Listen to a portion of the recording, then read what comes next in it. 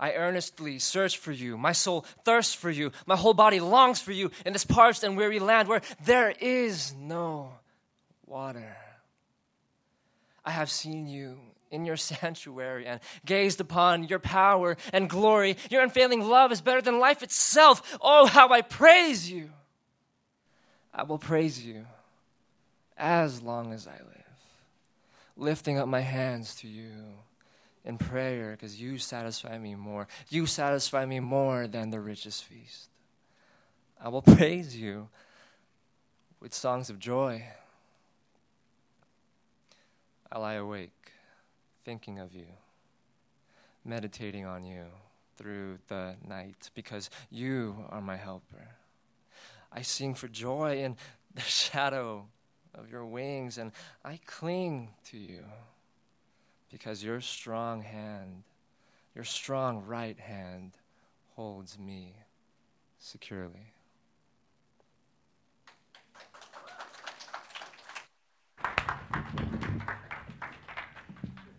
How do you top that?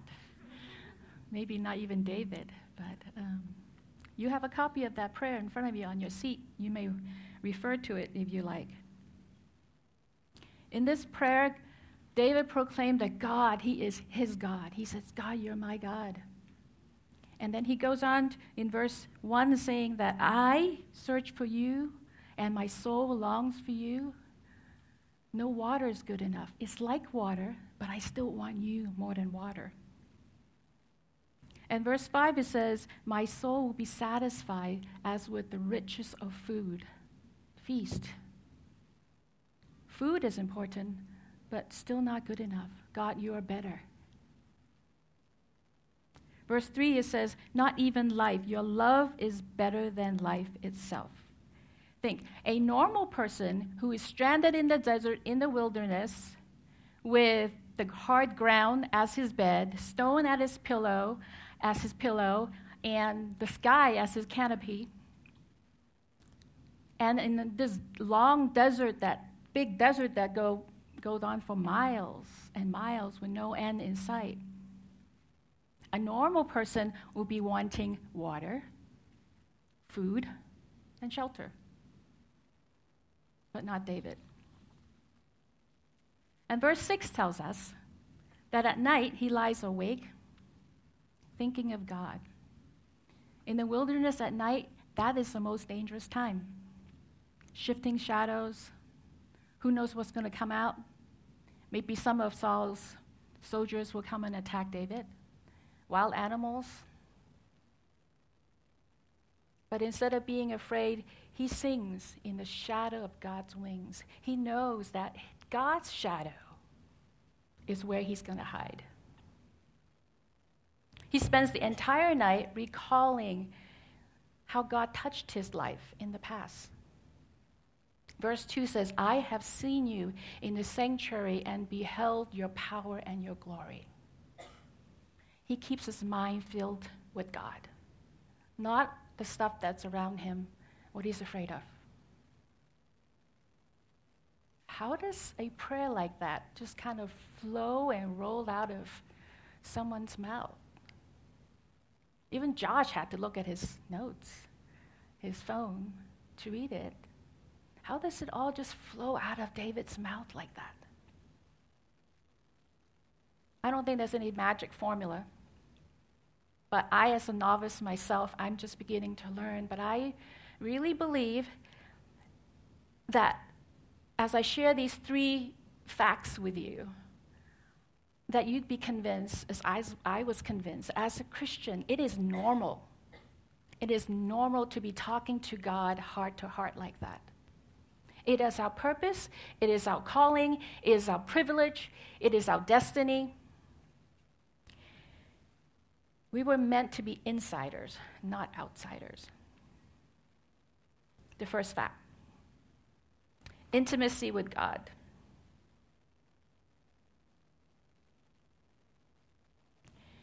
The scribes asked Jesus, which command is the greatest and the most important one of all?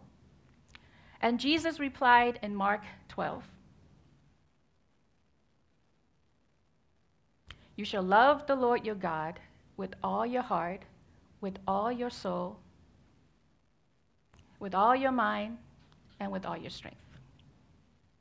But what's left out, most of us start with that verse, but what's left out is a little phrase that goes right before, and it says, you shall.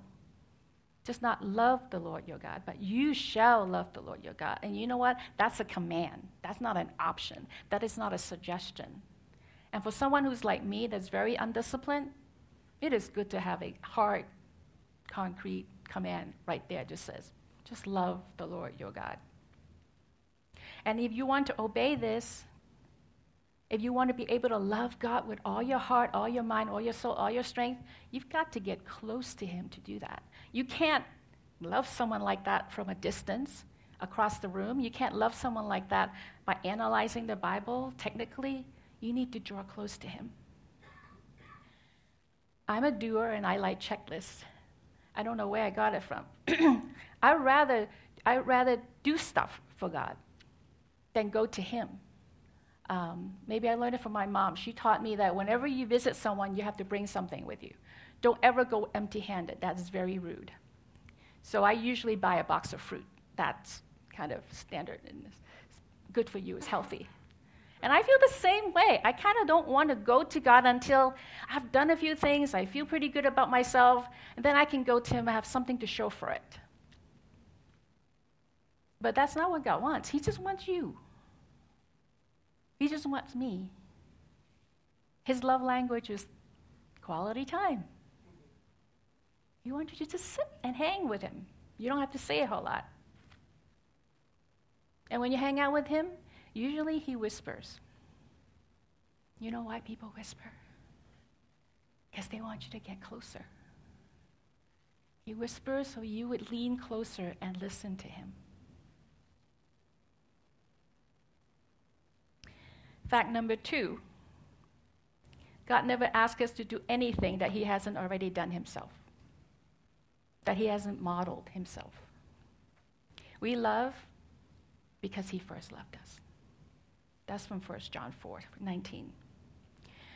We draw close because he first drew close to us.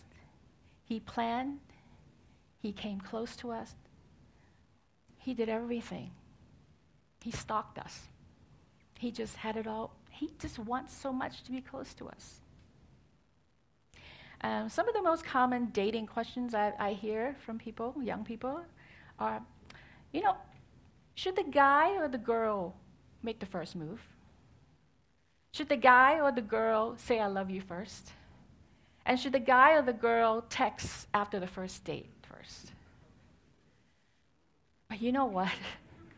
With God, I'm not going to give you the answer, but God, he does everything first. And it's not a 50-50, I'll meet you halfway. He goes all the way. He puts his neck on the line. He goes all the way for us. And when you read through this Bible that you have, an app that you have, the Bible app, you can see that. You can see examples of that. All the messy people that he goes after. Moses, who stuttered. Jacob, who's a cheater and a traitor. Peter, who denied him. And it just lists after list of people who are a mess. But yet he goes after them. He doesn't stop. He pursues them. And we are part of that mess, and he pursues us. And whenever I think about that, I'm wrecked. Why would he go all the way for me? Knowing what he's going to get. In a relationship, you don't know what you're going to get. You take a risk because you don't know. You're hoping that it's going to work out. But God knows what I'm made of. He knows what I'm made of. He knows what he's getting into. But he still comes. He still pursues. To the point where he gave his best, his own life, his son's life, to die on the cross so that that bridge can be restored. An intimate conversation takes two, both to say yes. And God has already said yes, and he's proposing to you. Are you going to say yes? Have you said yes to him? And if you haven't, I introduce you, I invite you, I implore you to do that today. As an act, people, in calling, they ask, raise your hand or whatever. But if you have a pen, take a pen and just scribble yes across that prayer that you have. If you've never done it, let this moment, let this day be the time when you say yes to God. And Ken and I will be back there, and if you want to talk, we can talk to you later. We would love to talk to you. Intimacy with God, it's God's idea. It originated with him. It did not originate with us. It's not a desire of mankind, but it's from him. He wrote the book, this book. He wrote the book on intimacy. So he knows what he's talking about. The third fact, you can find that in Songs of Solomon, Book of Solomon. You have captured my heart, my treasure, my bride. You hold it hostage. You hold my heart hostage with one glance of your eyes. God, the powerful creator of the universe, is saying he's undone by one glance from you.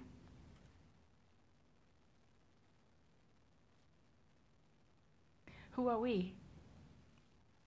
For God to be so ravished, so undone, so drawn, so thrilled that we give him one glance. There are many challenges that we live with for those who have autism, and one of the challenges is eye contact. To this day, we still don't know why. There are many theories. Maybe it's because when they look in the eyes, they feel pain for some reason. Or they just can't concentrate, or when they're talking to you, they can't talk and look at you at the same time. Who knows what the reason is? But that's a problem. And in real life, adults, eye contact is important when it comes to communication. So as part of the therapy adjustment, we have to work on that. And it took hours. And in the beginning, we sit him in a plain room that's very quiet with no distractions on the wall, just a table, him and a therapist. And she would say, look at me, and he's not. And then she would have to do some prompting. She would have to turn his head towards her face and try to get him to look. And if he does, after many hours of trying, if he does, he immediately gives him a reward and say, that's really good, that's really good. And then the next step to work on is to be able to hold that eye contact for a couple seconds. And the key, and what our goal is to get it up to about 3 to 5 seconds. Look at me, keep looking, that's great, keep looking at me, that's really wonderful. And then after that, then we have to generalize. And the generalizing is being able to take that same skill he's mastered in this room, isolated room, to the outside world. So maybe now we'll move into the living room where there's a TV playing, and then later on we'll move into the outside where there are winds and whatever else, cars going by, all that distraction, so that he can still concentrate and still be able to look at me. So after all those hours of investing on this, finally one day, I said to Justin, look at me. And he glanced up at me.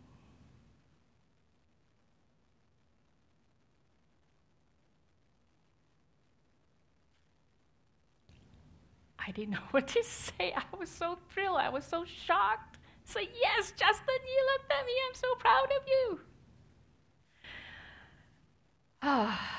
Unspeakable joy. I called Ken. Justin looked at me.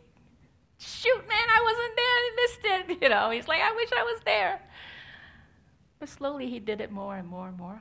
Unspeakable joy of a parent for a simple thing. I got a glimpse that day of what God's heart must be like when I just glanced at him, when you just glance at him. Sometimes someone has said that we Christians don't have these kind of intimate conversations with God because we just don't love God. I'm not sure if that's true. I think it's more because we don't appreciate how much he loves us. I really do. I really feel like as Christians, many of us love God, but the divide is we don't appreciate how much he loves us. so we don't draw close. When we entered into an intimate prayer with God, we enter into this realm, I feel like, where eternity invades the earth. You just are opened up to a whole dimension of life that you would not see unless you're in God's presence. Some of you have been to the Broad Art Museum, and there's an infinity mirror room. I've seen lots of pictures people post in the infinity room. And people, I've never been yet, people say, you know, it's so cool there. It's so beautiful, and you see things, and you feel things that you wouldn't see otherwise. It's kind of like that. It's kind of like when a businessman, you know, come home after a long day of worrying about projects and budgets and money and all those things, and whether things are going to work out, and worrying. They come home and he sees his wife and the kids who comes running up to his legs and wrap his arms around his legs, and he's like, this is what life is about.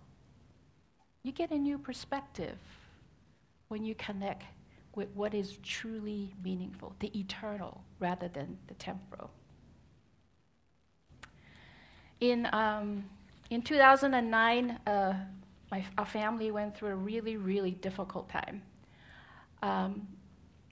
to a point where I felt like I almost lost my faith in God.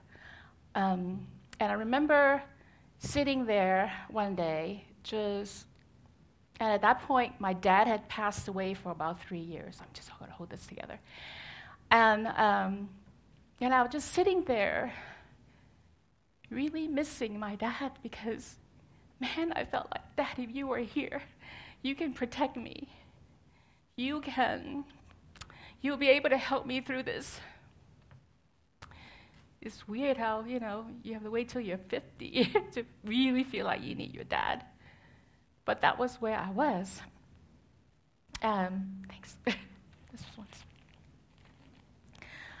And I was just sitting there, and praying.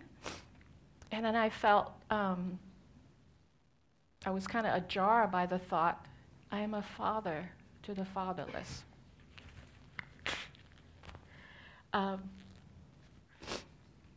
I never considered myself a fatherless person. I mean, when I read fatherless in the Bible, I think of orphans. And I didn't think of that. And I guess, like, I'm not fatherless. And I thought about it, and I said, I am. I felt like the Spirit was saying to me, that's the poverty that you're in right now. You are sensing what it's like not to have an earthly father. And the Spirit kind of moved me to see where the deep wounds were. And then he kept whispering to me, I am a father to the fatherless. I'm a father to the fatherless. And I just sat with that. And I just felt like, yes, I do have a father. He will provide, he will protect me. He will be there. I don't know how, but he will. And that was the anchoring moment that gave me the hope I needed to go on. And now 8 years later, I have to say, our family's intact, all of us sitting together. I mean, that's a miracle. And I was just like, God, you are good. But in that 8 years, I don't know where our family's going to end up. I have no idea. But the strength and the hope came during that time of intimacy with God when he showed me a glimpse of eternity, and he said, I've got this. I'm your father. I will protect you. These moments of deep intimacies are just beautiful and vulnerable. And when we go into prayer telling God, you know, God, I want to tell you about the mountains I'm faced with right now. They're a huge mountain, and how big they are, how crazy it is.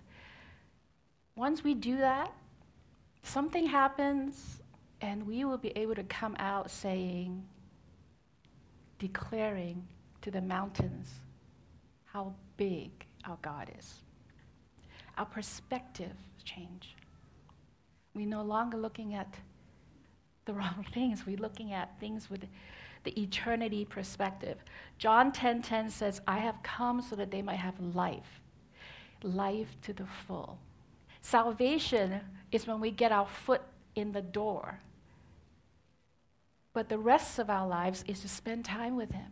You never go visit a friend, ring the doorbell, they come open the door, and you say hi, and then you turn around and walk away. You don't do that. But in prayer, we tend to do that all the time. We go to our quiet times and we sit there, hi God, da-da-da-da, up, gotta go.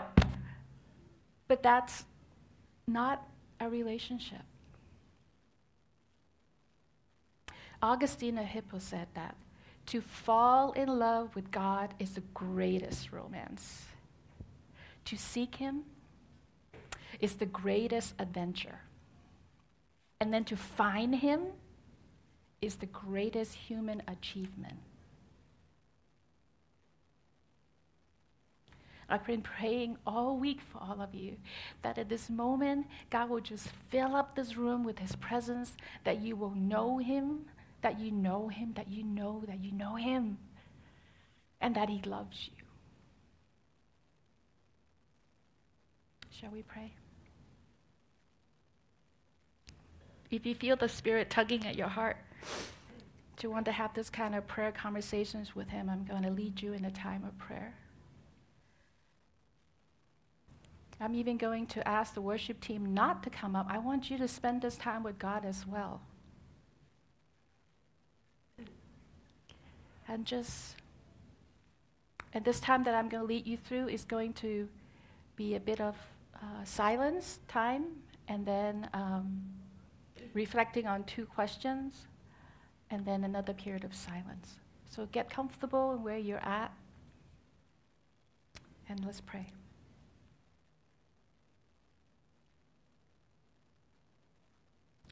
Begin this prayer time just telling God where you're at now, as you are. Whatever situation you're in that needs His revelation, His intervention, tell Him that. Usually that is where He wants during this first period of silence.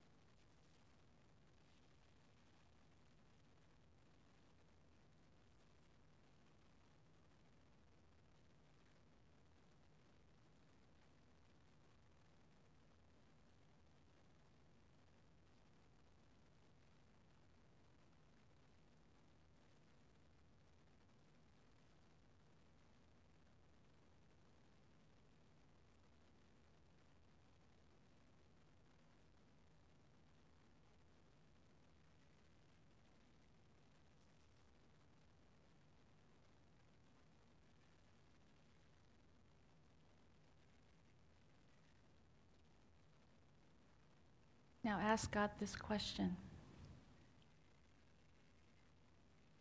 Ask Him to tell you who He is. Tell me who you are, God, and what you're like. Our God has many names. Which one does He want to show you and share with you this morning? See if a word surface. And sit with that for a little bit.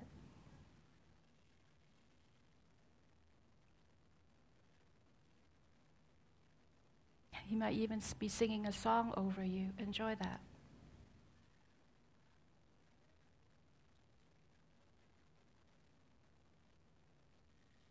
God, tell me who you are and what you're like.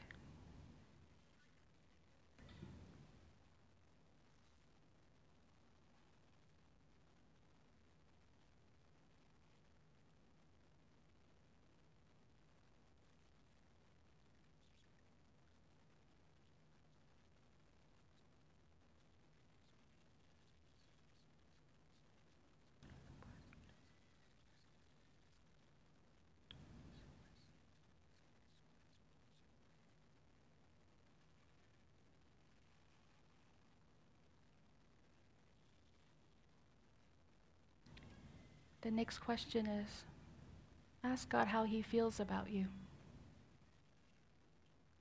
God, how do you feel about me? Right now, this very second. God is whispering. Lean into his chest and listen.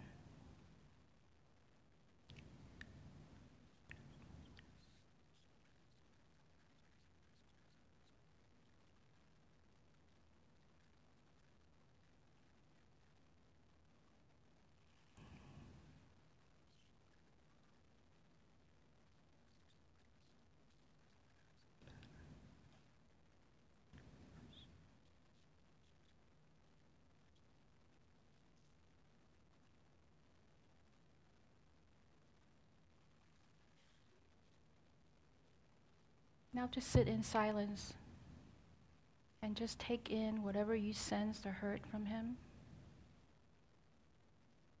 No hurry, no striving, just surrender and be.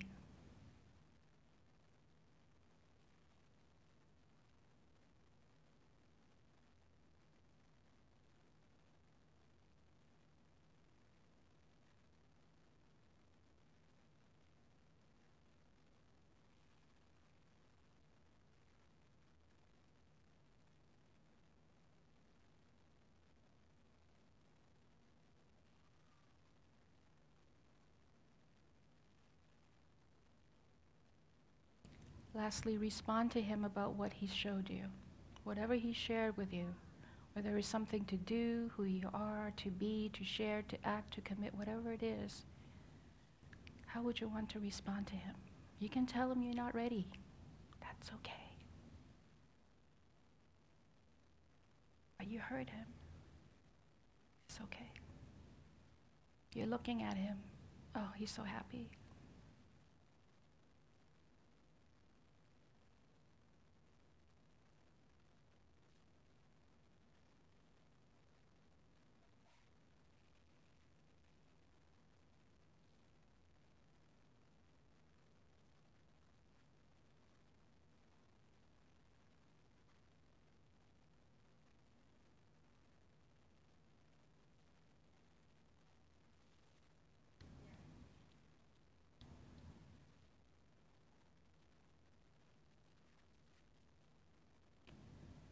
Spirit of wisdom and revelation, thank you for revealing God's heart to your sons and daughters this morning.